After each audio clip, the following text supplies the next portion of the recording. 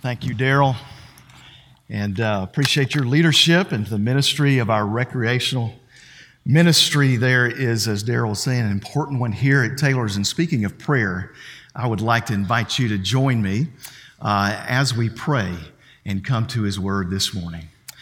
Our Father, we're grateful for today. We're grateful for your love for us. And Lord, for the gift of life that you have come to give us. Lord, as we pray, we lift up, as we just heard, our rec ministry and Daryl and the team and all the volunteers and coaches and kids and families that walk in and out of that facility. Father, we pray your favor and your grace over all of them and for the ministry that happens and seeds that are planted and opportunities to see those seeds grow and to bear fruit of salvation and baptism and a journey for kids and adults alike to begin with Jesus. And so, Lord, would you allow the efforts and the support all be part of bringing great glory to your name through that ministry. And Father, as we come to your word today, I pray that your Holy Spirit would speak to us and take your word and plant it in our minds and our hearts and move in us to hear, but also to act in a way that you desire for us to. We pray that in Christ's name. And all God's people said, amen. Well, good morning. You know, sometimes life turns out differently than we anticipated, doesn't it? You know, I'm not sure what kind of week you have had this week. It's probably been somewhat like mine in that it's probably been full of some ups and some downs, some highs and some lows.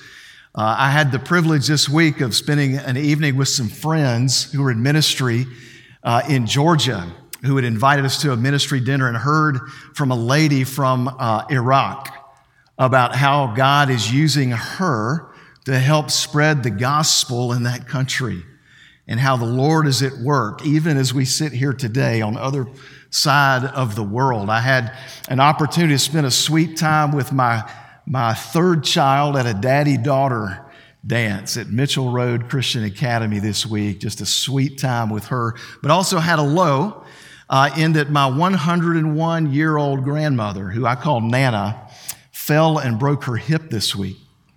She was at a midweek worship service and had stood up. They were singing, and she went to sit down, and she missed her chair and hit the ground and broke her hip. Second hip she's broken in 10 months. But praise the Lord. Many of you had heard about this and been praying for her. She's doing great. She got sent to rehab back at Rolling Green where she lives. Still lives independently at 101 years old. It's amazing grandmothers. I was spending some time with her this week and thinking about what I said about life turning out differently than we anticipated. It reminded me of a funny story that I want to share with you as we begin. It's one related to my oldest son, William, who is now in college, but at the time he was about 8 years old, maybe 9.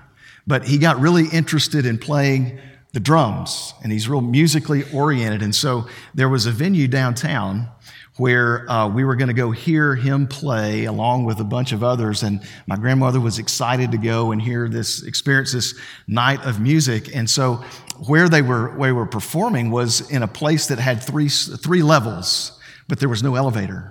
She's in her mid-90s, so you had to go up flights of stairs to get all the way to the third floor where the stage was, where they would be performing. And as my Nana is walking up all of these stairs, she gets up to the top. And she says, you know, climbing up all these stairs makes me feel like I'm climbing to heaven. And she turned and she went into the room, and there's this big stage and about 16 drum sets all over the place. And then she looks at me and she says, or maybe I've come to hell.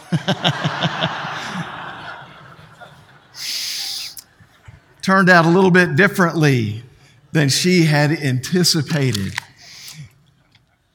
You know, I know that's kind of lighthearted humor and funny, but you know that's the truth, isn't it? Sometimes things turn out differently or take shape in ways that we don't think that they would. And I know that's something that you and I can all relate to. As you think about your own life, how have things turned out differently than you thought they might? Might be related to your job or career or your family. Might be related to your health or dreams that you had. What about when it comes to your spiritual life? You know, in John chapter 3, Titus chapter 2, both of those chapters tell us the reason that Jesus came to earth. He came, number one, to redeem us from our sin, from our separated state from God. But it also tells us that he came to purify for himself a people of his own possession who would be zealous for good deeds. And in John chapter 10, he describes himself as the door, as in those who enter through him will be saved. That is what Jerry was talking about last week, that initial step, that trusting and believing in Jesus Christ is the first step towards life transformation. But there's something else that Jesus said in John chapter 10 about why he came. Look with me, John chapter 10, verse 10. It says these words, "The thief comes only to steal and kill and destroy.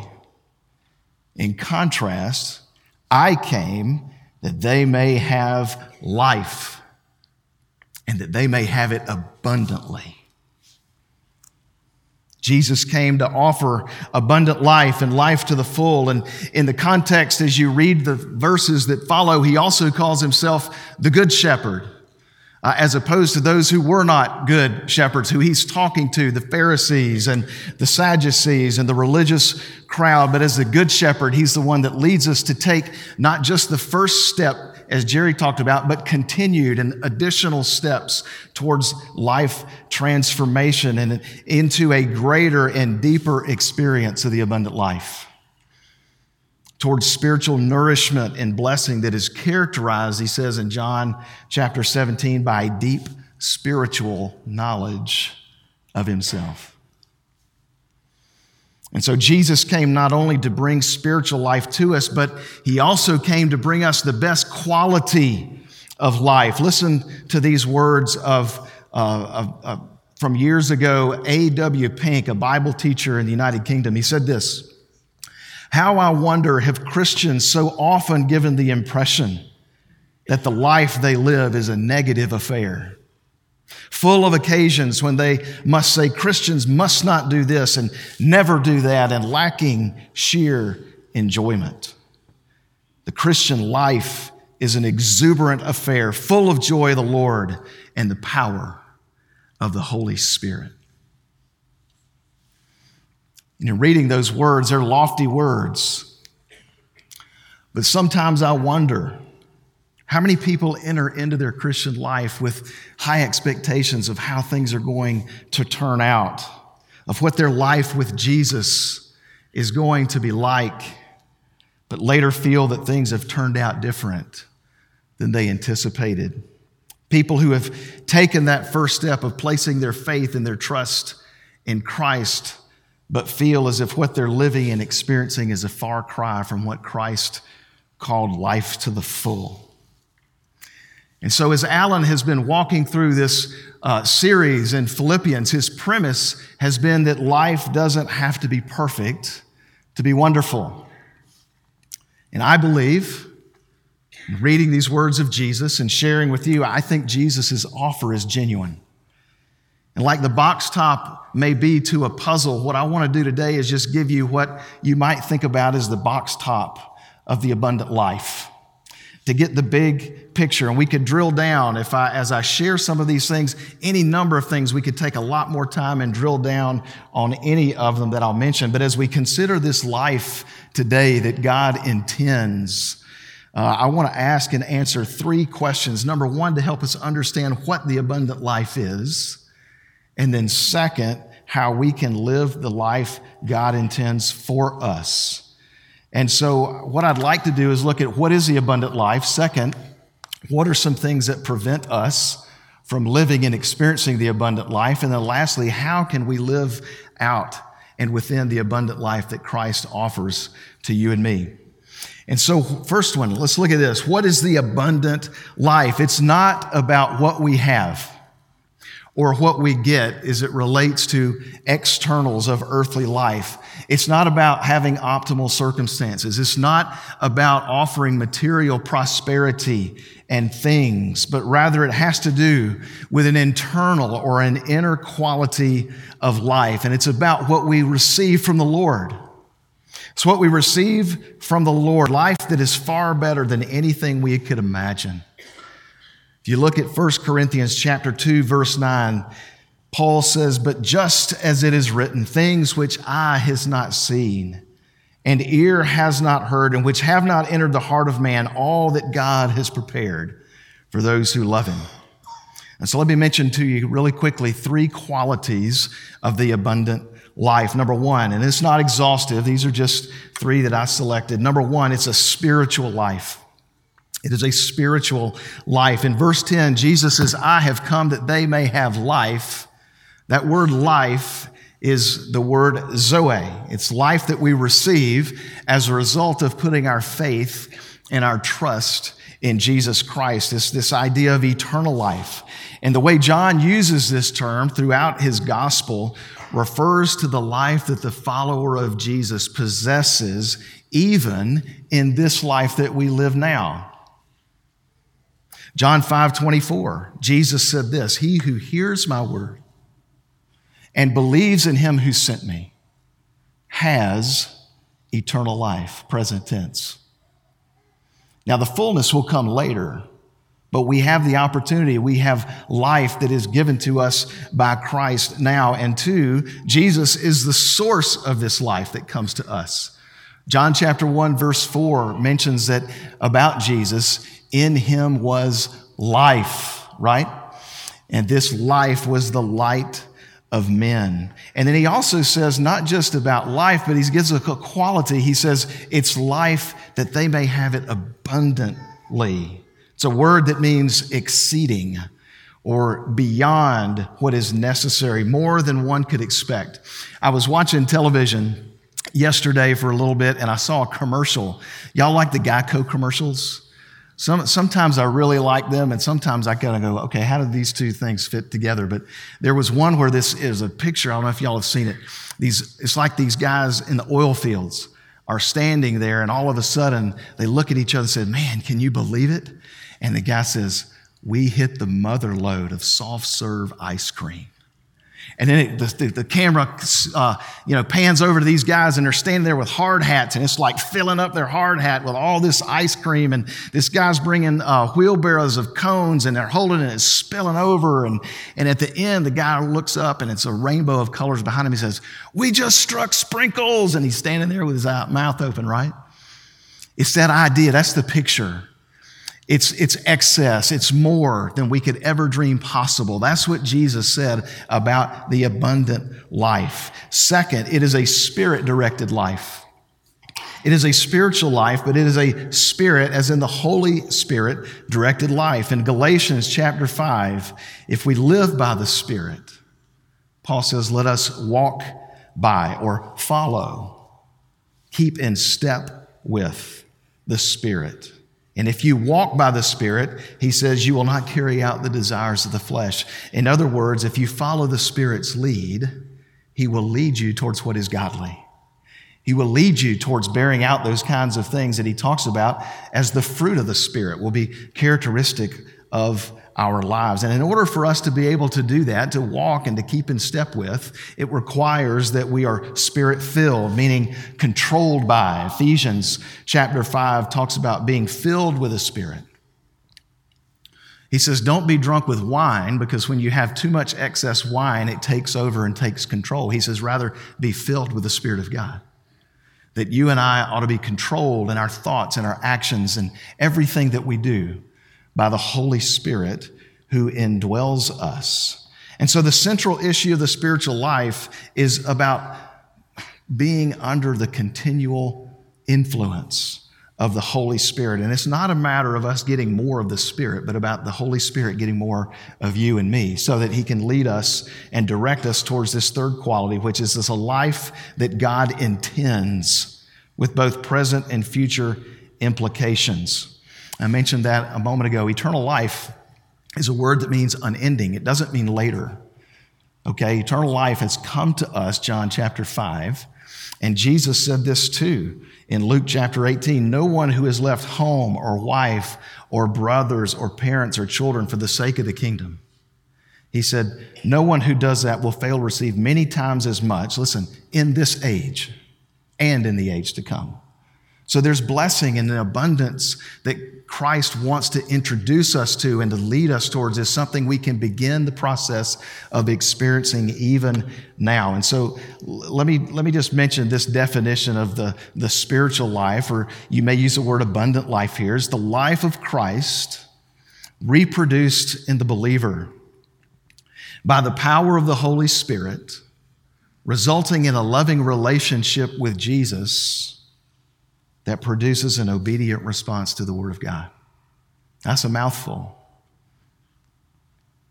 But it's a pretty good encapsulation of what the spiritual life is really all about. It's about reproducing the life of Christ in my life and in your life.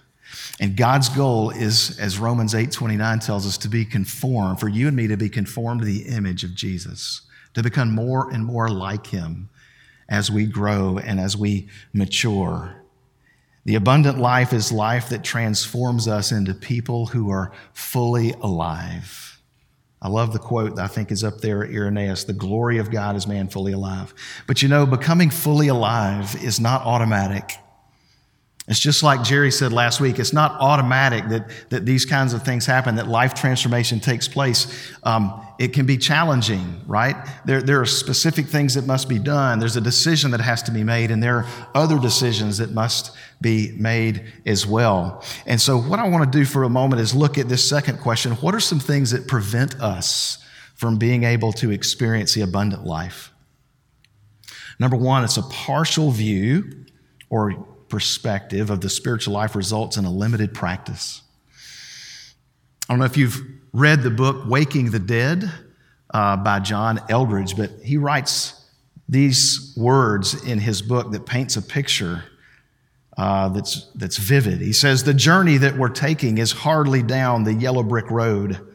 We may set out in the light with hope and joy, but eventually our path always seems to lead us into the woods, shrouded with low-lying mist, a journey that most of the time feels like fog, like the bathroom mirror after a hot shower, like driving along the road with a dirty windshield and then turning into the sun, right?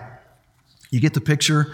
Sometimes life kind of takes us down this path where we just can't seem to see and have clarity, just like trying to see through a dirty windshield or trying to look into the mirror after getting out of a hot shower and the fog that's there.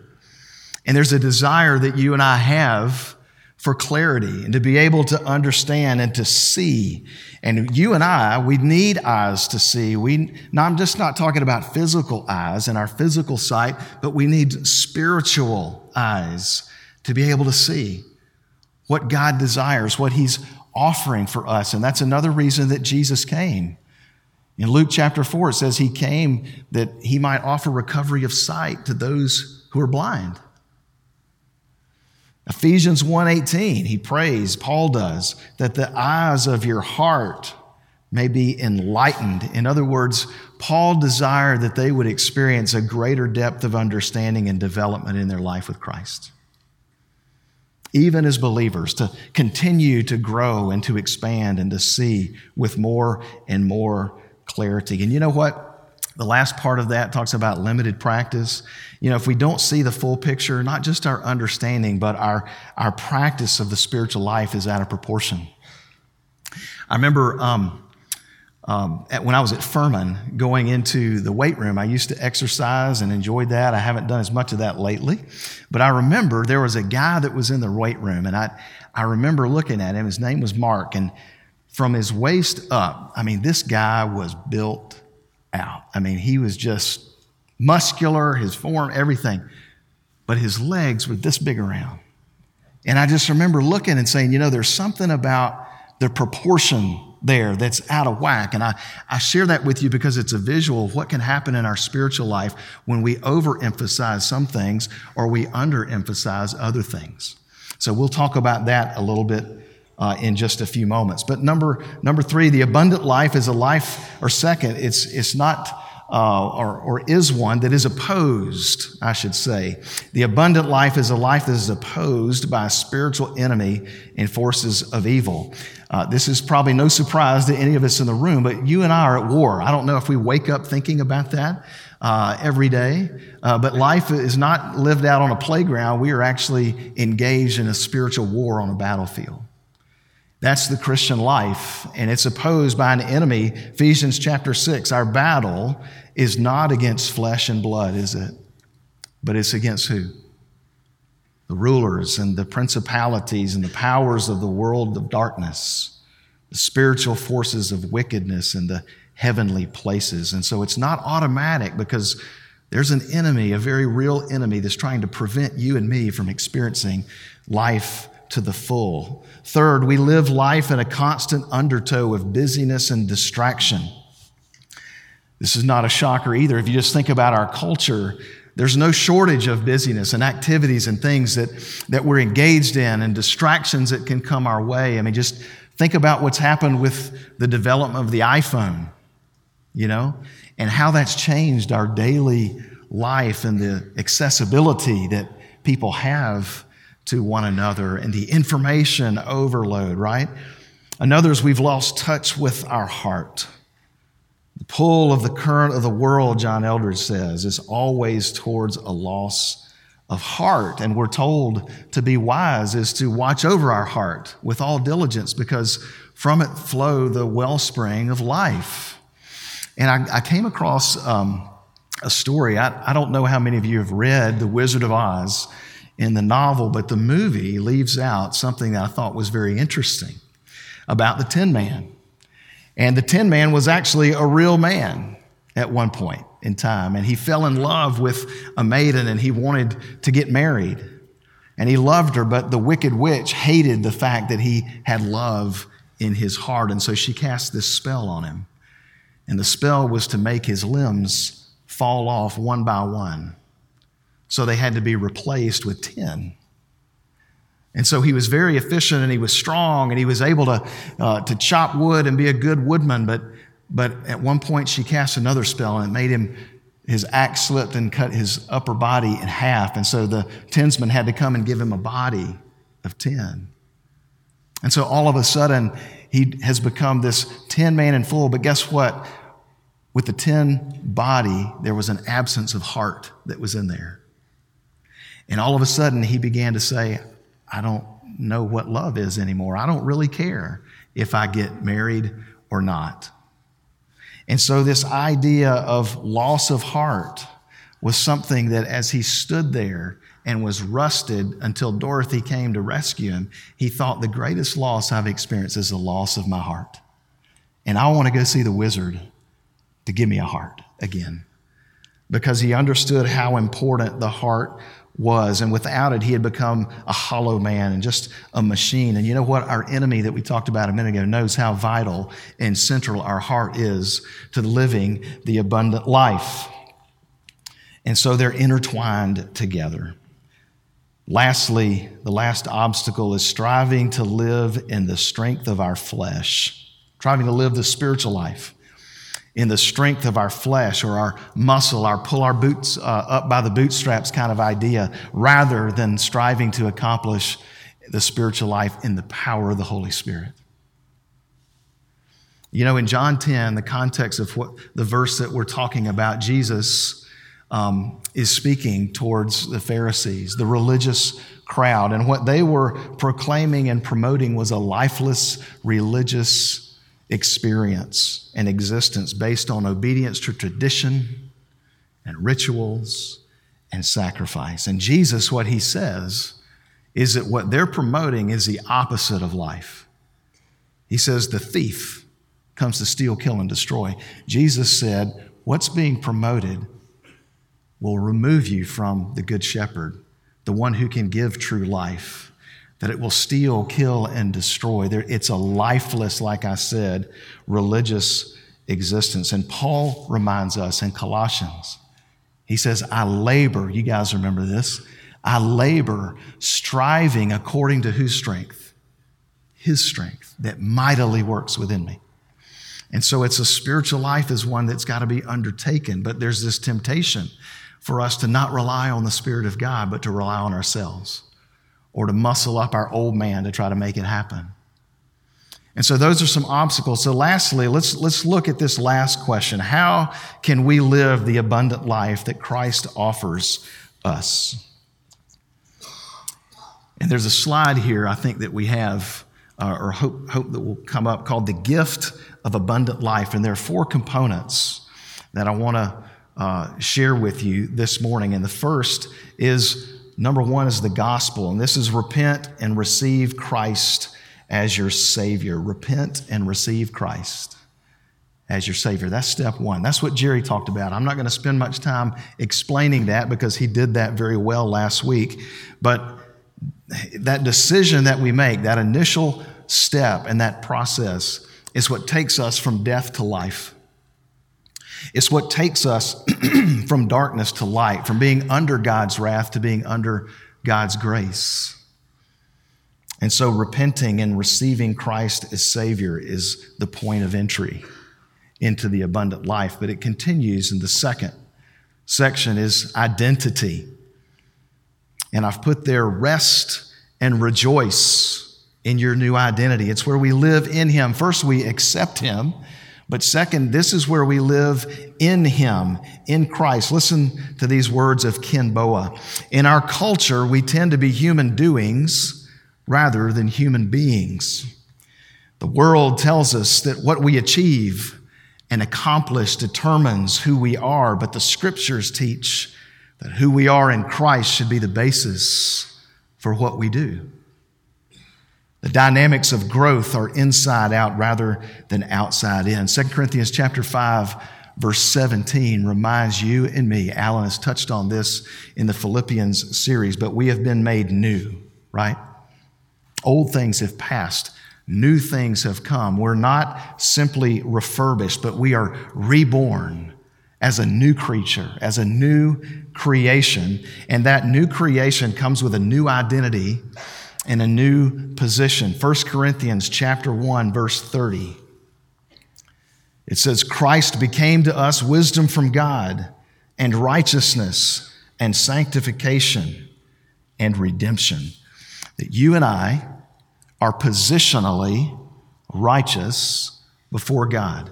God has wrapped us in His robe of righteousness and has given us a new identity. That's what it means to be in Christ.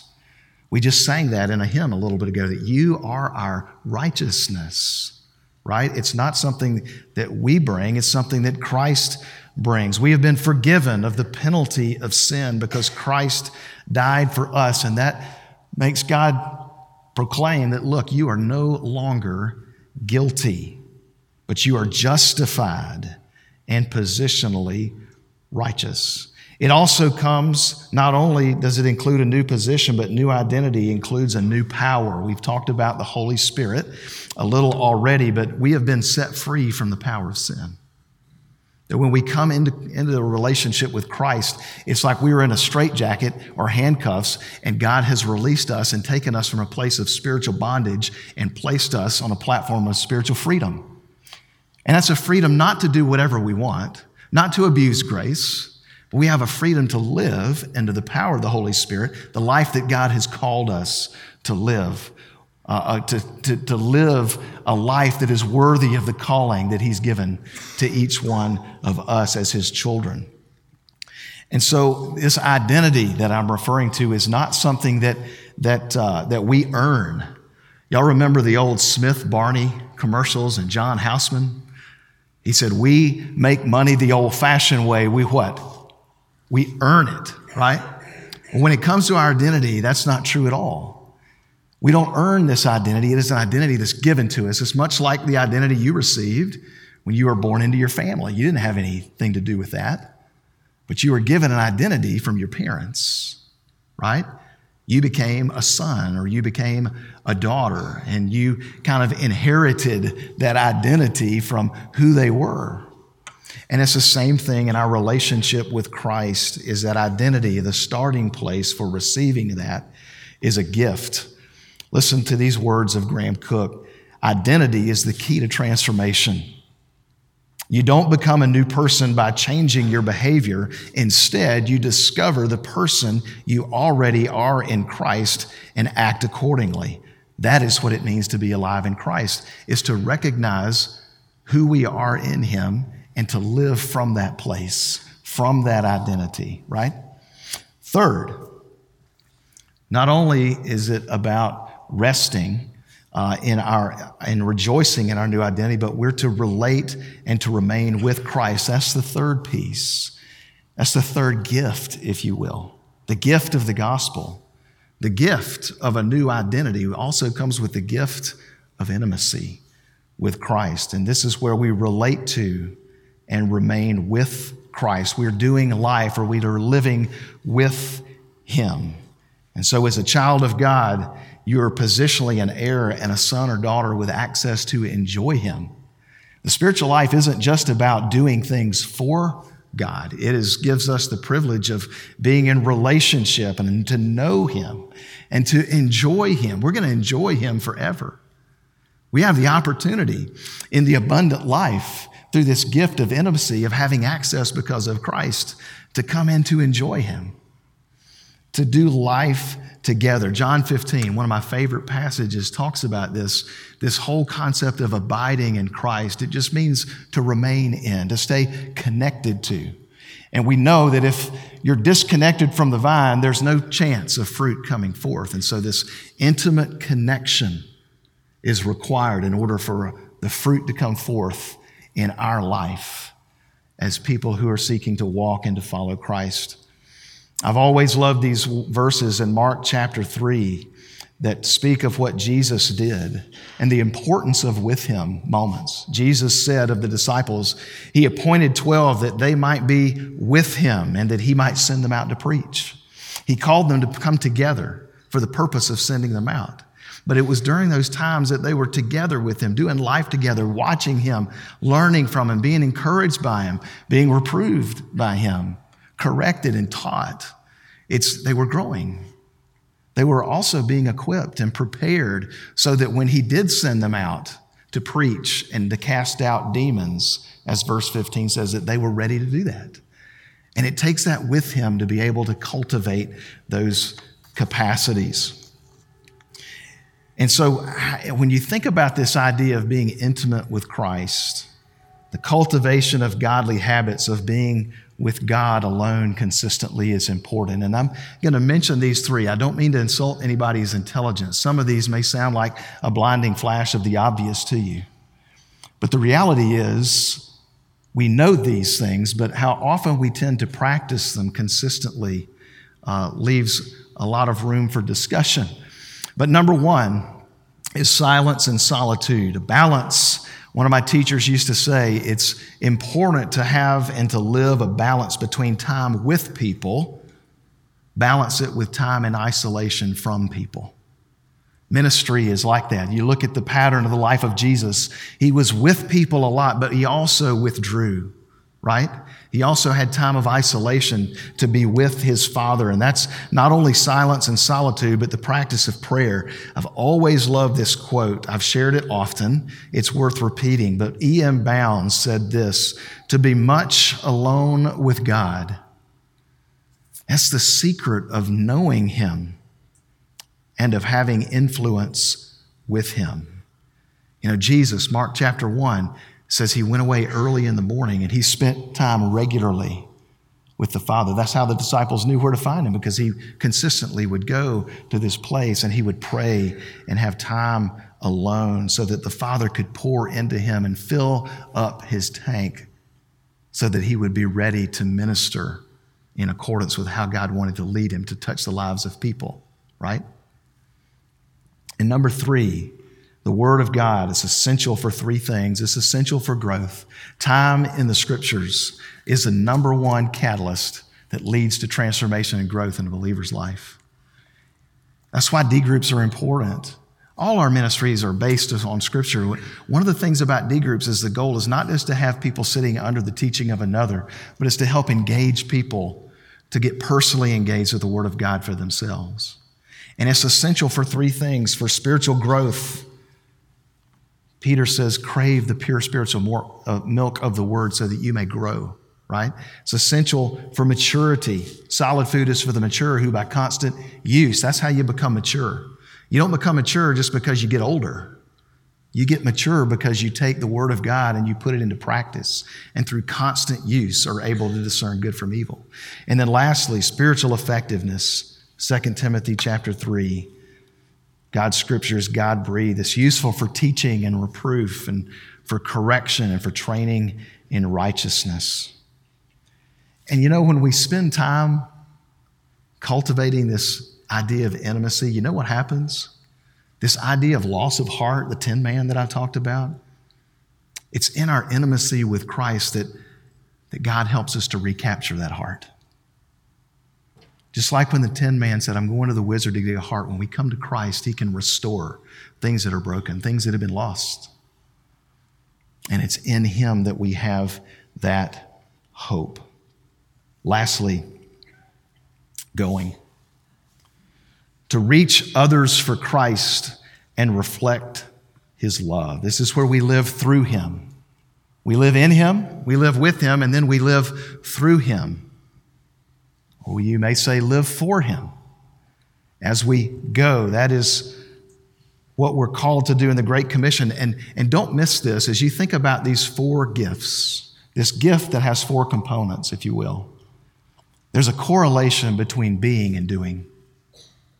Because it's in the being is where we discover and receive the power to then go and to do effectively in the world of ministry. You know, the quality of who we're sending out to go is enhanced when we focus on helping people to understand this identity that Christ has given them in Him and this intimacy that's cultivated. That we're to equip and we're to focus on being, but always with the purpose in mind of going. John chapter 20, Jesus said, as the Father sent me, so I send you. It's a Spirit-directed life. And so as we go, we're to seek the wisdom of the Spirit about, Lord, where would you have me go? How would you have me go? To whom would you have me go? It's an opportunity that when we're with Him to be transformed, because transformed lives transform lives. That God wants to change you and me in order that you and I can be sent as a disciple. The way we define it here is one who's been changed by, walks with, and is sent by Jesus. That we're changed and we're transformed so that we can be engaged in the process of being used by Him to bring about transformation in the lives of other people. Well, this week I had my car down at Goodyear, right down here on Wade Hampton, to have something fixed. And while I was there, I had them rotate and balance my tires. I had your tires balanced on your cars. And there's a reason that we do that. And this idea of the balancing, the be and the do, the abundant life. You know, when you balance tires, you have to add weights around certain parts of that tire in order to keep everything in balance. And the reason that you do that is so that you achieve optimal performance, so that you minimize the wear and the tear, right? So that you achieve a smooth ride that they're designed to produce. And so just like that, we need balance between not only coming into abundant life by trusting Christ, but resting and rejoicing in that identity and remaining in Him, but then reaching out and reflecting the love of Christ to other people. So as you think about what we've talked about this morning, which of those four components, which area do you need to add some weight to place some emphasis on in order that your life will have a proper spiritual life proportion, right? So that you and I can walk. Do you need to receive Christ? Do you need to cultivate that intimacy? Do you need to focus on your identity, or do you need to reach out to someone that God has put in your life? Think about that this week. Pray about that this week. And listen, as I started, when things turn out different, if you're going, look, my spiritual life has turned out differently than I thought, don't let that discourage you. It has for most all of us, I would imagine, to some degree. Things have turned out different than we thought, but the important thing is start where we are. Start wherever you are.